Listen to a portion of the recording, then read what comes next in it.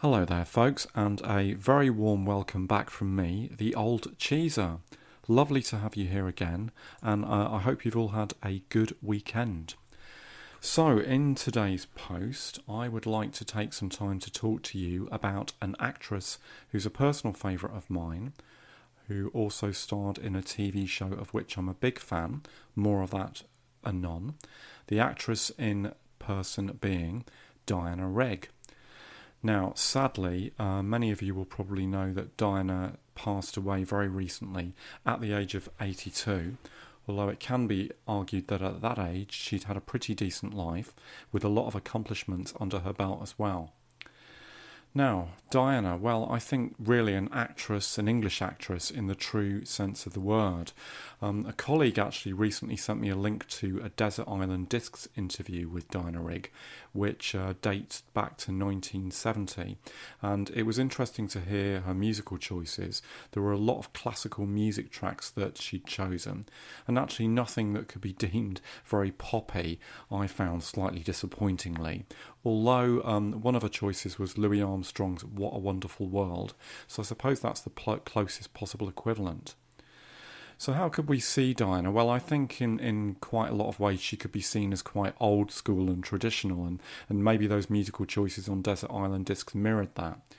In that interview, her cut glass accent and her impeccable diction and intonation are all very much to the fore, and she can definitely be regarded as the archetype of the posh English lady. Although, for those of you that weren't aware of this, Miss Rigg originally hails from Doncaster in Yorkshire. Now, from what I've seen of Diana Rigg's performances, and actually, if truth be known, I've not actually seen her in that much, apart from this particular series that I'm going to be talking about in a moment. She does veer more towards the posh, although she has gone northern on occasion. One instance being a quite recent episode of Doctor Who that she did, called The Crimson Horror. I don't know how many of you saw that. In the programme, Diana played a villainess in the Victorian age called Winifred Gilliflower, who it turned out was in cahoots with aliens, as the villainesses and villains often tend to be, and underneath her Victorian-style attire she was concealing a rather hideous prehistoric red leech creature which was stuck to her breast, which she'd called Mr. Sweet. Yeah, pretty icky, I would say there. Now, the writer of the episode was Mark Gatiss, and he'd actually wanted to write a properly northern Doctor Who episode, and when he cast Diana Rigg, he actually encouraged her to use her native Doncaster accent, so nice that she was allowed to go back to her roots there. Another memorable Diana Rigg appearance for me, and again one that some of you might know, was in a 1970s Hammer House of Horror movie called Theatre of Blood. Now, in this, she played a character called Edwina Lionheart, who was the daughter of an actor, Edward Lionheart. Great character names there.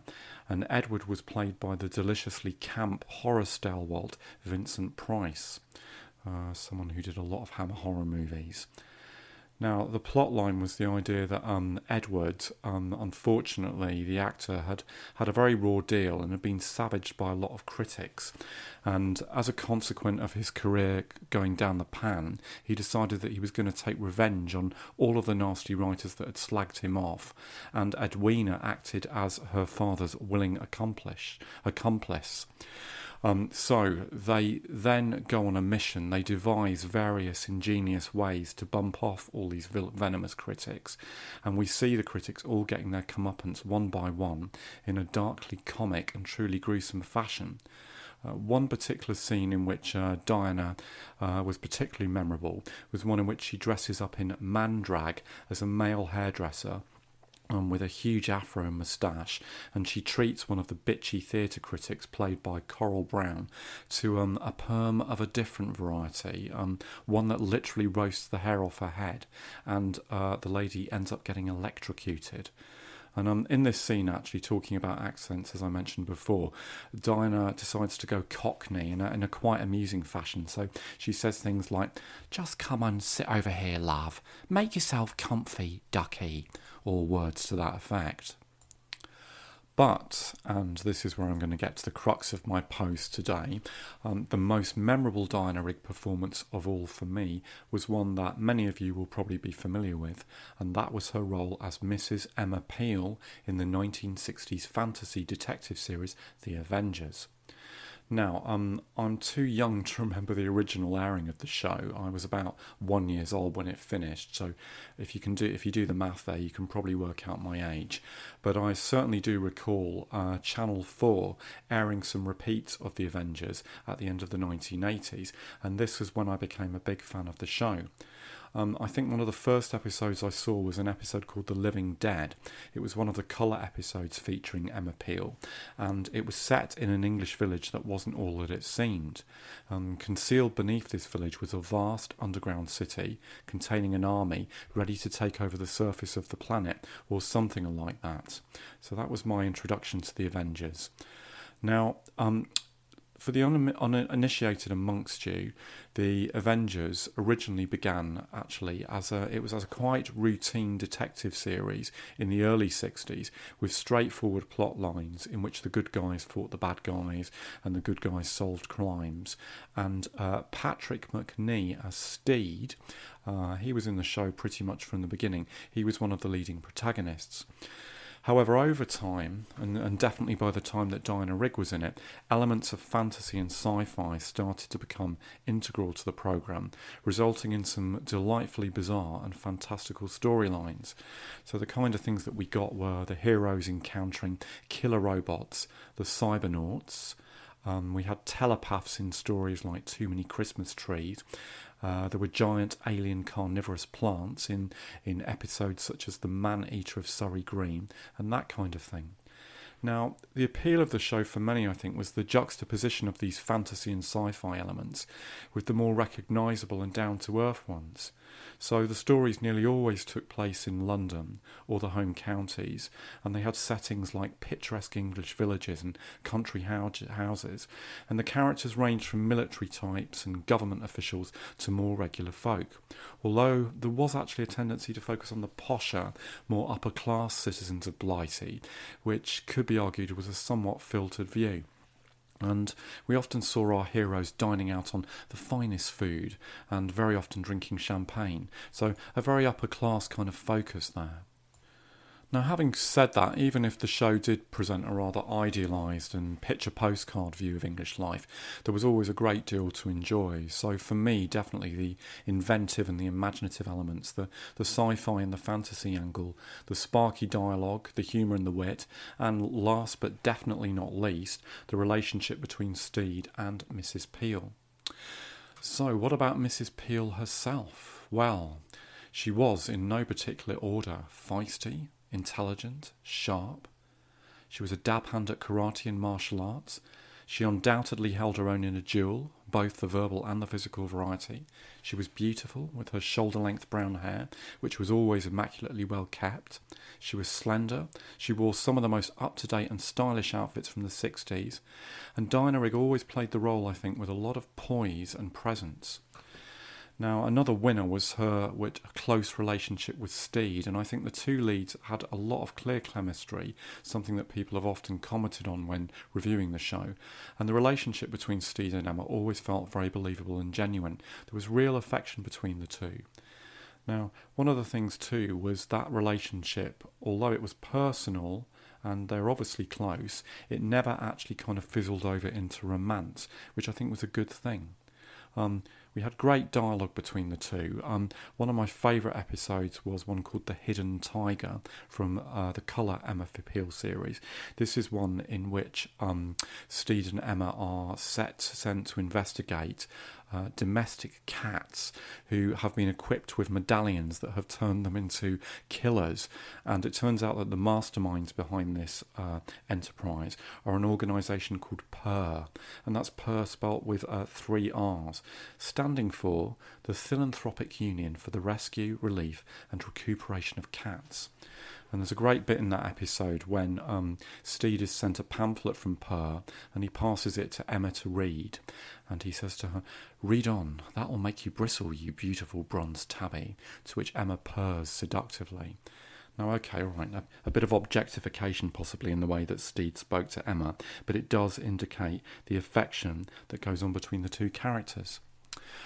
Now, in my post today, I'm going to talk to you about two particular Emma Peel episodes which I revisited recently, and appropriately enough, the first of which is Emma's debut story, The Town of No Return, and I'm then going to talk to you about her final departure story, The Forget-Me-Not.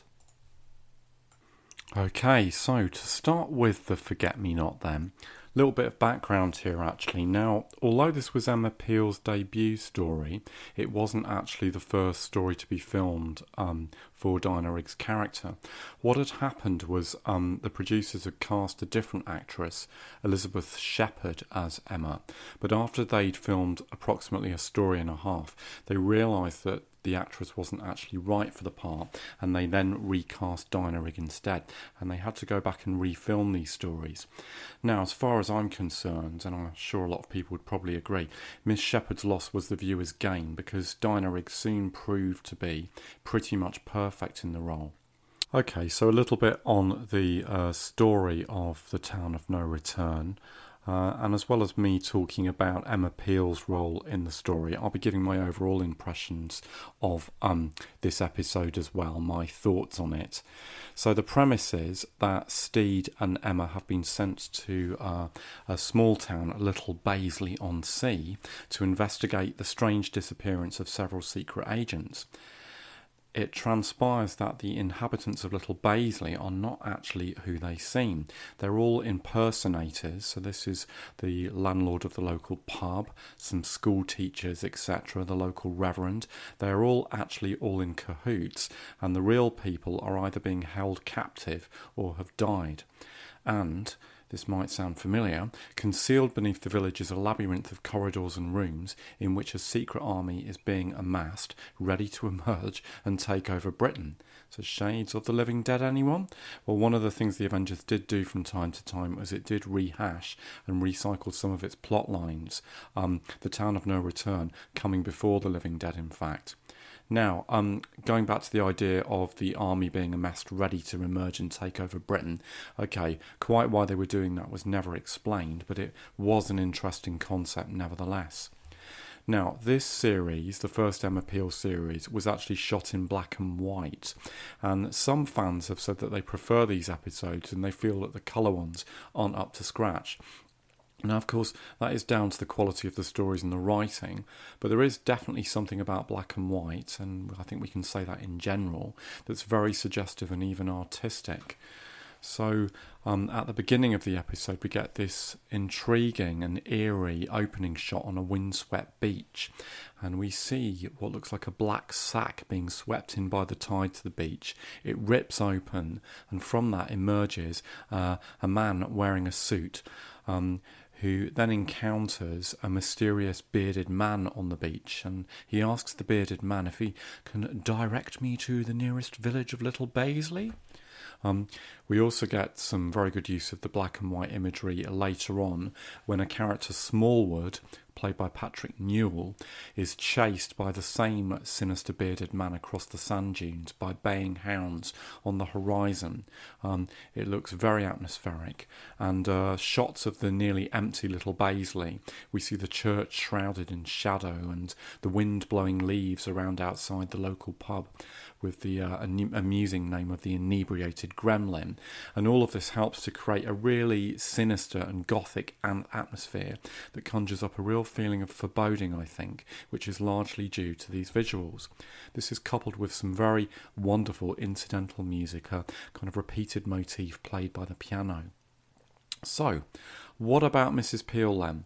Right, well, as this is her debut episode, I think she's given a great introduction, and the very first scene in which we meet her is one in which Steed arrives at her apartment, and he's let in to be met by Mrs. Peel dressed in a fencing suit. She tells him that she's just made coffee, and Steed inquires about the cream. Now, lest you think that she's kind of some sort of a domesticated, submissive person, she then tells him that the cream is in the kitchen in a very assertive kind of way, and promptly gets into a fencing match with Steed, whilst they're actually maintaining a regular conversation at the same time. Now, this very quickly sets up Emma as someone that's able to hold her own, although a bit unfortunately at the end of the fight scene, she ends up getting bundled up by Steed in the curtains, but she tells him in an annoyed tone, "That was very, very dirty." Well, Steed then promptly tells Emma the details of the latest assignment, and the next thing we know that they are on a train on their way to Little Baisley. And this has to count as one of my favourite scenes in the episode, in fact, possibly even the entire show. We see Emma and Steed sat in a railway carriage, and Emma looking very chic indeed in a white skirt and matching top, and a Target-style beret, which I absolutely love. Now, Emma's reading the newspaper, while Steve takes out a carpet bag, from which, Mary Poppins style, he removes an entire tea set and a cake stand, and from within the bag, a boiling kettle. And asking Mrs. Peel about her tea choices, he inquires, "Milk or lemon?" To which Mrs. Peel replies, "Lemon." And Steed looks back into his bag and then says, "I'm afraid it'll have to be milk." To which Mrs. Peel gives him a withering look and drops her newspaper. He also asks Emma, "Are you sure you won't have a marzipan delight?" To which she gives him a curt shake of the head. So it's a really lovely and amusing scene. Now, Emma's role in the episode hereafter, well, she poses as a teacher in order to investigate the mysterious goings-on in Little Baisley, and soon realises that things are amiss, particularly when she meets the Reverend Ainsworth and discovers that all of the parish records have been ripped out. And it turns out, as I said earlier, that the Reverend is actually one of the aforementioned imposters in the village, as are two of the school staff, Jill Manson, the headmistress, and the local school inspector. Emma ends up getting captured and imprisoned, but Steed later comes to her rescue. Emma gets to prove her worth, however, in a fight scene in which she defeats all of her assailants. Although I've got to say I did find this scene a little bit annoying, as Emma's fight with Jill seemed to consist of a lot of girly hair pulling, and I really wanted her to just get to it and throw some proper punches. Perhaps slightly too convenient too that Steed was able to use his steel reinforced bowler hat to knock out his opponent, and this was sort of used on sort of other occasions as well. Moving on to the end of the episode then, well, the ending did feel a little bit rushed, and you couldn't help wondering what had happened to the rest of the so-called secret army. Steed and Emma, they only seem to have disposed of a handful of soldiers, so were viewers meant to believe that the entire army had been defeated and that Britain was safe? Or perhaps they'd called the police and everyone had been arrested? We then get the coda scene of Steed and Emma riding a scooter and exchanging a few quips to some rather obvious back projection. These coda scenes were a quirky motif that we used every week in the show, and they always ended things on an upbeat note, and this was even if half of the guest cast had been killed off. Our heroes had made it through, and that was the main thing. So overall, a very enjoyable episode and a great debut for Diana Rigg, who we got to see on very good form, and this boded very well, I think, for the many Steed and Emma stories that were to follow. Right then, so let me talk to you for a few minutes more on Diana Rigg and Emma Peel's final story, The Forget-Me-Not. Well, a lot of fans have actually stated that they felt this was a poor episode for Emma Peel to go out on, and they found it not worthy of the character or Miss Rigg's talents. It's also been said, if you look at some reviews, that Emma seems out of character in this story, and that she doesn't come over as the Mrs. Peel of old. Well, this might actually be because there was in fact a gap in filming between this story and the previous Emma Peel story, Mission Highly Improbable. The latter episode was actually intended to be Emma Peel's final story, and new sidekick Tara King, played by actress Linda Thorson, who is actually also featured in The Forget-Me-Not, was supposed to assume centre stage from there on. However, because of a loophole in her contract, Diana Rigg was actually recalled to film one final Avengers story, this one being The Forget-Me-Not. Now, in hindsight, I think that this was a good move because in Mission Highly Improbable, she was never actually given a proper farewell, and in the Forget-Me-Not, she gets just that. So, the plot of the Forget-Me-Not? Well, it begins when an agent, Sean Mortimer, who works for the same organisation as Steed, arrives at Steed's Muse flat with what appears to be a severe case of amnesia. Crucially, however, he does remember that there is a traitor in the organisation. So co-opting trainee agent 69, also known as Tara King, Steed and Mrs. Peel uncover a plot to infiltrate the organisation through the means of a potentially devastating memory-wiping drug. Well, there's quite a good sense of suspense at the beginning of the episode, I think, with Sean Mortimer being shot by a dart that causes him to become amnesiac, and then he ends up at Steed's flat, where Emma is also present. She tries to help out, but to no avail, and then eventually both she and Sean are kidnapped at different points and imprisoned in a glass factory. This isn't before, however, Emma manages to get in a few decent fight scenes, so, for example, attacking her assailants in Steed's flat, and also fighting back against the same assailants later on when Steed and her are driving to a party and they get ambushed. Emma's next scenes consist of her and Sean sitting side by side in the glass factory, where they're trying to remember their identities and they're getting all mixed up. Emma thinks that she's Steed and Sean thinks that he's Mrs. Peel. Now, these scenes are mainly played for laughs, and they're mildly amusing, but they also get kind of wearing, and they go on for too long, I think. Well, fortunately, Emma manages to overpower her imprisoners, and we see her getting to do some nifty fighting towards the end, and she also shoots one of her assailants with an amnesia gun. But this comes right towards the end of the episode, and to be honest, it feels like it's too late. For her final ever episode, Emma should really have been given a lot more to do, and this feels, I think, pretty insulting to the character. A critic has made a comment that they feel that Emma's dethroned here to make a new assistant, Tara King, look good, which I think is a fair point. Now, on the note of Tara King, let me just sidetrack for a moment to talk about her for a couple of minutes. So she's the green behind the ears trainee agent. Now, Linda Thorsen's performance as Tara has sometimes been criticised, and she definitely has her detractors. However, I think that it's a decent enough debut. She's definitely a different character to Mrs. Peel, but as a kind of sweet and kooky young spy, and one that seems to be attracted to Steed, she's kind of endearing in some ways. But again, definitely not in the same league as Emma, and a case in point being toward the end of the episode when Tara arrives at the glass factory to help out, and she plays a role in defeating the baddies by knocking one of them out with her handbag, within which is concealed a brick. Okay.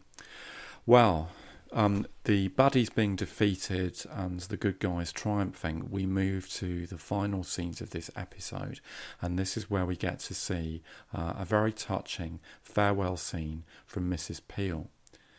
Now, we discover that Emma's husband, who has been missing in action for the past 3 years, has suddenly been found in the Amazonian jungle. And Steed is reading a newspaper report on this at the beginning of the scene. Emma then arrives and confirms that she's going to leave Steed, and there is some very touching dialogue between the characters. We can see Steed's sadness here. Emma leans in to Steed and says to him gently, "Always keep your bowler on in times of stress, and watch out for diabolical masterminds." She then leans in and she gives him a gentle kiss, and she says, "Goodbye, Steed." And she turns to leave, and Steed calls after her, "Emma." She turns, and he says, "Thanks." And she gives him a gentle smile, and she walks out of the door.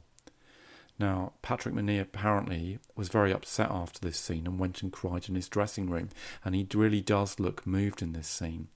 But we haven't quite seen the end of Emma yet, because Steed goes to the windows of his flat and he looks down onto the Mews Street to see Emma leaving, and her husband, Peter Peel, waiting outside for her in a sports car. And Peter Peel seems to bear a striking resemblance to her work partner, Steed. He's wearing a bowler, he's wearing a suit, he has a brolly, and Steed kind of peers and he can't quite believe his eyes. Emma turns around as she gets into the car and she kind of gives a kind of like cheeky smile in Steed's direction and looks at her husband. So it seems she has a bit of a thing about this type of fella. And we then see them driving off into the sunset, and it's goodbye Mrs. Peel. So a very touching conclusion there. I also almost forgot to mention, as Emma is leaving the flat, we see Tara arriving, stepping into Emma's shoes, and Emma gives her a little bit of advice as she goes. She tells Tara that Steed likes his tea stirred anti-clockwise. So there we go. Right, well, I'm going to wrap it up for today, but that's been my tribute to Diana Rigg, if not for Mrs. Emma Peel, and I hope you found it interesting listening. Thank you again for being here, guys, and I wish you a good week. I shall talk to you all very soon, and remember, Mrs. Peel, we're needed.